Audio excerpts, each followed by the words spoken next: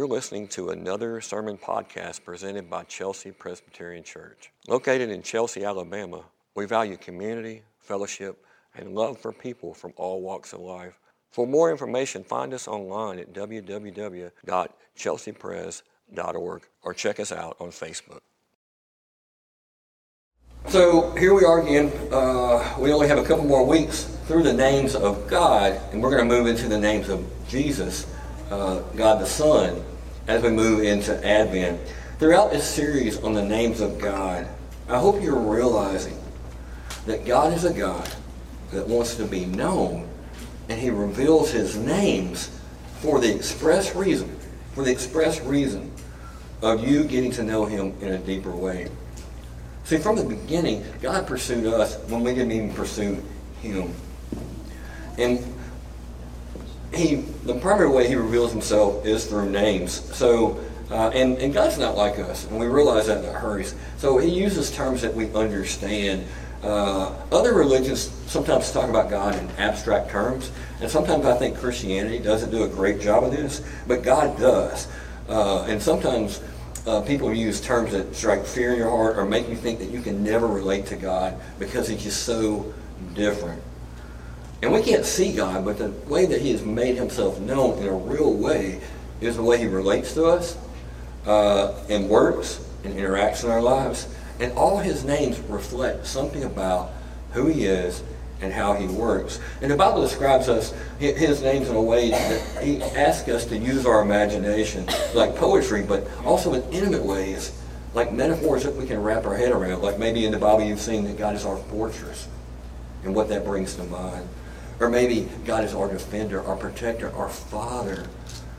And the name of God that we're looking at today is a perfect reflection of God revealing who He is and the depth of that relationship that He has with you. And so the title of the sermon today is Jehovah Shammah, the God who is present. And we're going to be looking at several passages around there. If you have your Bibles, you can look up these passages. But as always, it's printed in the order of worship for your convenience, especially today because we are going to be skipping around for a few different sections here. We're going to be reading from Ezekiel, which is a book of prophecy.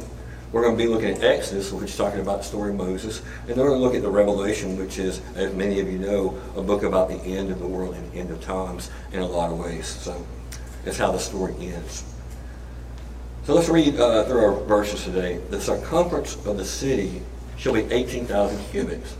And the name of the city from that time on shall be, the Lord is there. Let's look at what he talks about, this dialogue between Moses and God. Moses said to the Lord, "See, you say to me, bring up these people, but you have not let me know whom you will send with me. Yet you have said, I know you by name, and you have also found favor in my sight. Now therefore, if I have found favor in your sight, please show me now your ways, that I may know you in order to find favor in your sight. Consider too that this nation is your people." And he said, this is God, "My presence will go with you, and I will give you rest." And then he said to him, "If your presence will not go with me, do not bring us up from here. For how shall it be known that I have found favor in your sight and your people? Is it not in your going with us, so that we are distinct, and I and your people, from every other people on the face of the earth?" And then Lord said to Moses, "This thing that I've spoken to you, I will do. For you have found favor in my sight, and I know you by name." And then the last part, which is from the book of Revelation, it says, "And I heard a loud voice from the throne saying, Behold, the dwelling place of God is with man, and He will dwell with them, and they will be His people. And God Himself will be with them as their God." This is the word of the Lord. Thanks be to God. Father God, give us hope, give us enlightenment, give us wisdom from this today. Not just head knowledge, but may it sink deep into our hearts and soul of what you would like for us to understand about your name, Jehovah Shammah, the God who is present. In Jesus' name, amen. Chances are, everyone in this room, at some point in your life, has felt lonely. Not just felt lonely as in, I'm a little sad, I don't have a friend right now. I'm talking about a deep loneliness. However, you might not know if a loved one or you yourself are really suffering from loneliness in a deep way, because the signs and the symptoms of people being lonely differ from each person. Studies have shown in this day and age, even though we are surrounded by so many people, we have access to more people by way of technology than we ever have, more folks are experiencing loneliness than they ever have in the history of the world. That's just amazing to me. People are suffering from the inability to be able to connect with people in a deeper, more intimate way. People have a lot of acquaintances, but they don't have any best friend or close friend. They have feelings that no one really gets them or what they're about. Feeling like people don't really relate to you in a deep way. Loneliness can be overwhelming feelings of isolation, even when you're at a party surrounded by dozens of people. And those create these negative self-worth and self-doubt issues that we have. And even exhaustion when we even think about having to attend or engaging social activities. Psychologists in our country right now are describing it as an epidemic. So what's going on with our society? Well, I'm not going to try to explain or give a pat solution for this, because I think there's a number of factors here. But I do know this, that from the history of the world, every human being longs for deep relationships and a community that is authentic and a safe place to be. But more than that, the Bible addresses this issue.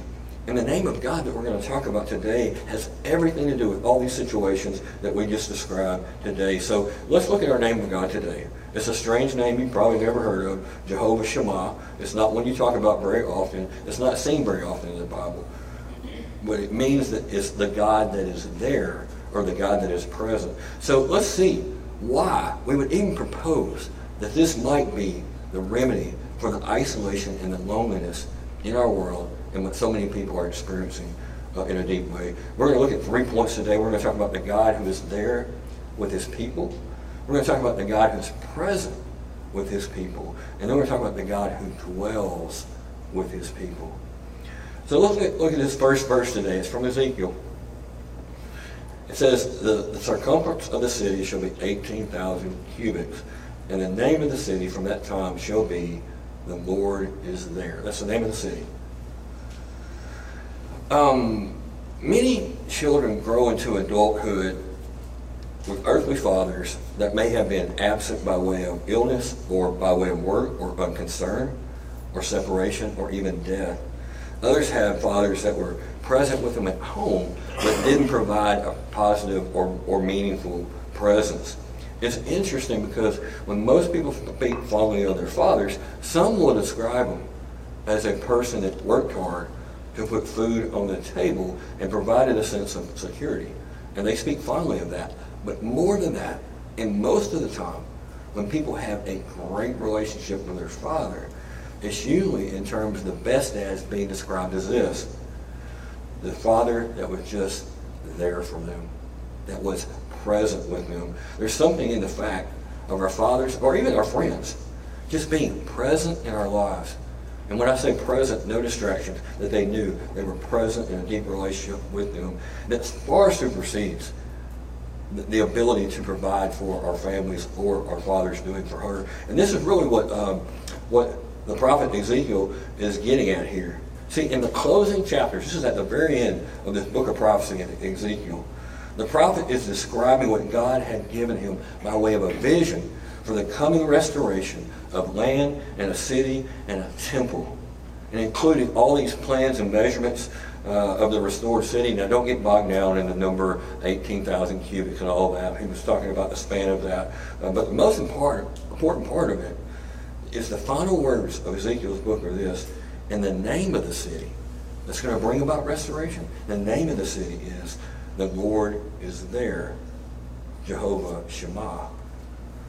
The name of the city is Jehovah Shammah, the God is there, was intended to give them a promise, to give them hope during this time of exile. See, When they gave them these visions, they had been in captive in Babylon for 25 years. And God's people were miserable. And they were longing for their homeland. They were longing to get out of bondage. And they knew that they were in Babylon. It was clear because of their sins and their failures to follow God faithfully. But God had not forsaken them. He had promised to bring them back from exile and restore them to their native land if they would repent and turn to Him. And the very name of that restored city stands as a promise that they depend on. God is there. But what does that mean? Why would He say the name of the city is God is there? He didn't say, guess what? In the city, God is there. He said the name of the city is God is there. This is what Ezekiel's saying to his people. You're miserable and you've lost everything. And you think that not being captive, not being in bondage, or going back home is going to make you happy. But that's where you're mistaken. What your heart and your soul long for, instead of all these external circumstances, is the presence of God, the relationship of God in your life. Which brings us to point number 2 here.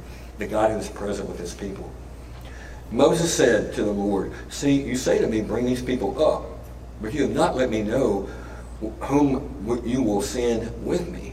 Yet I have said, I know you by name, and you have found favor in my sight.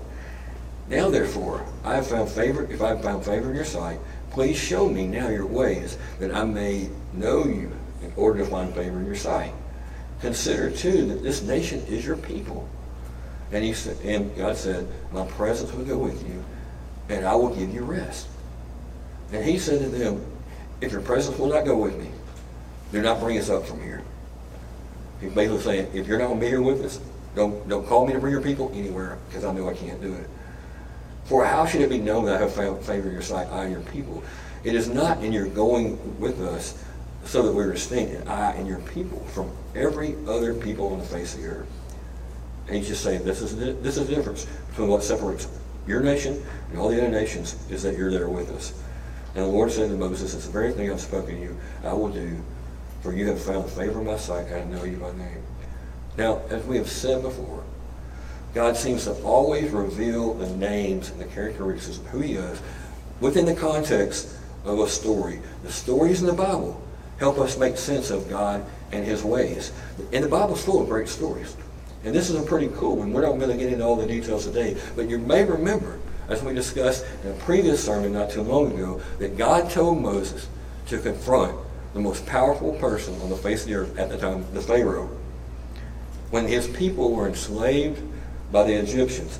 And it was a big deal that Moses was going to be confronting him to say, hey, I just want all your free labor. I want you to let them go, and I'm going to take them with me. But God told Moses to do so, and Moses thought there was no way that the Pharaoh was going to give up his hold on the Jewish people. But God promised Moses, if you remember, that He would be right there with him every step of the way. And then it happened through God's intervention. And Moses knew that the only way that it happened is that God was right there with him, standing by his side. Now Moses is facing another challenge, and I can't get into the whole story today. It would take too long, but it's in Exodus chapter 33. If you get a chance to read, go read this story. It's a great story. But Exodus chapter 33.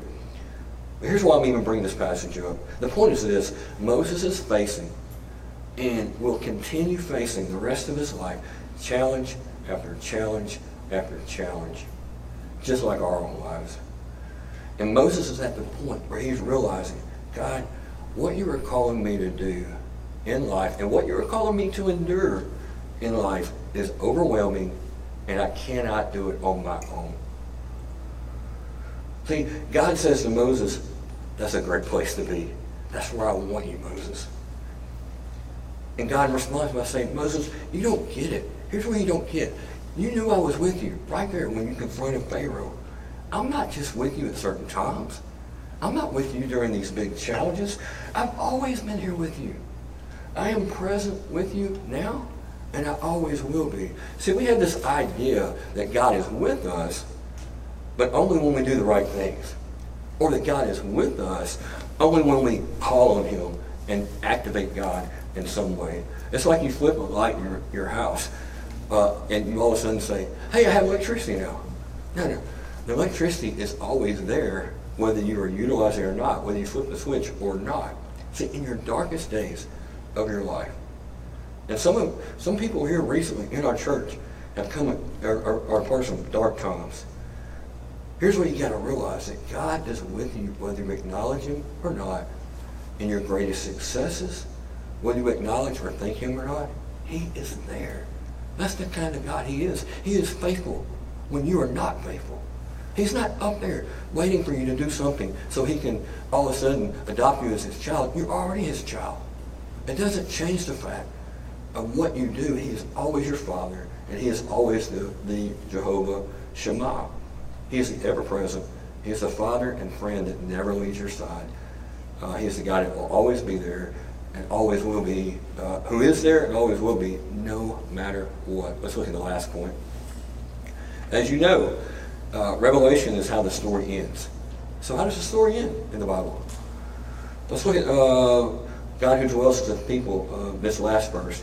And I heard a loud voice from the throne saying, Behold, the dwelling place of God is with man, and He will dwell with them.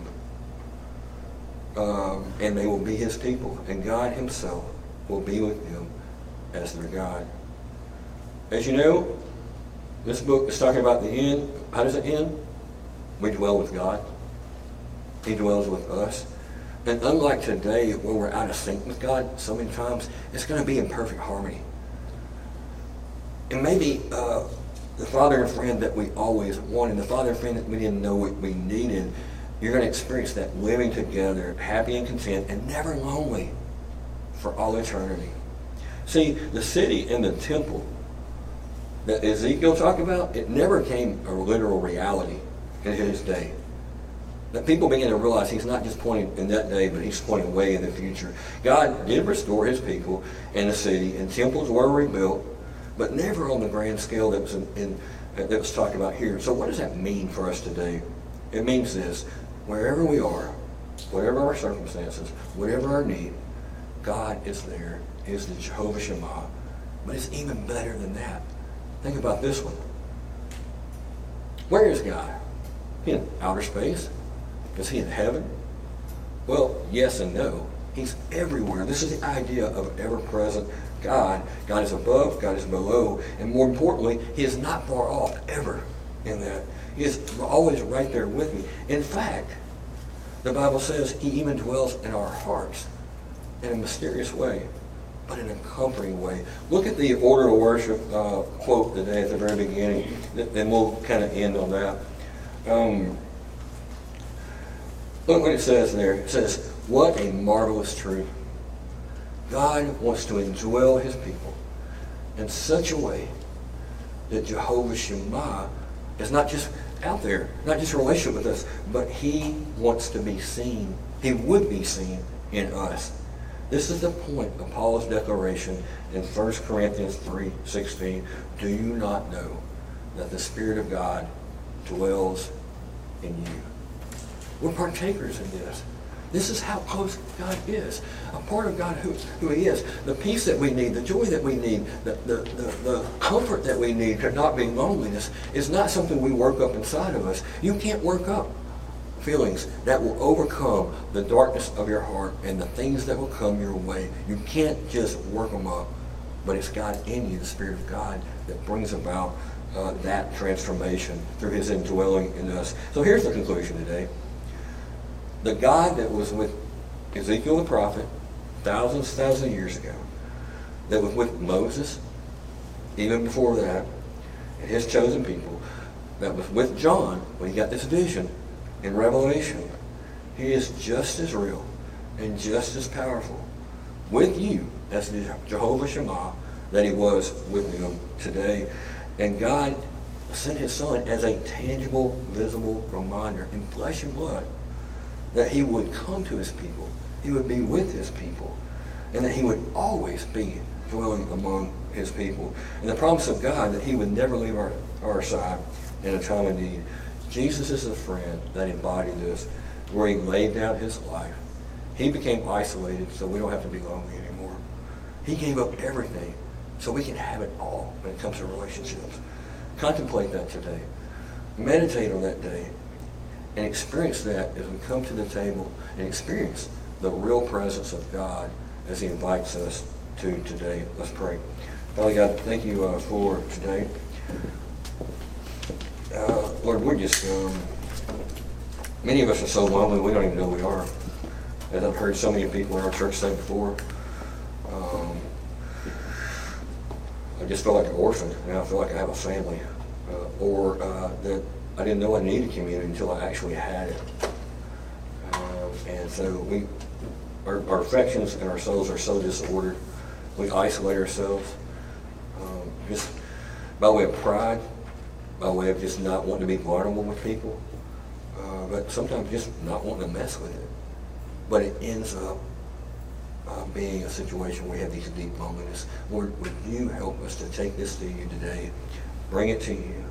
Will you help us to receive this truth that you are the Jehovah Shammah, the God who is here, the God who is there, the God who is present. In Jesus' name, amen.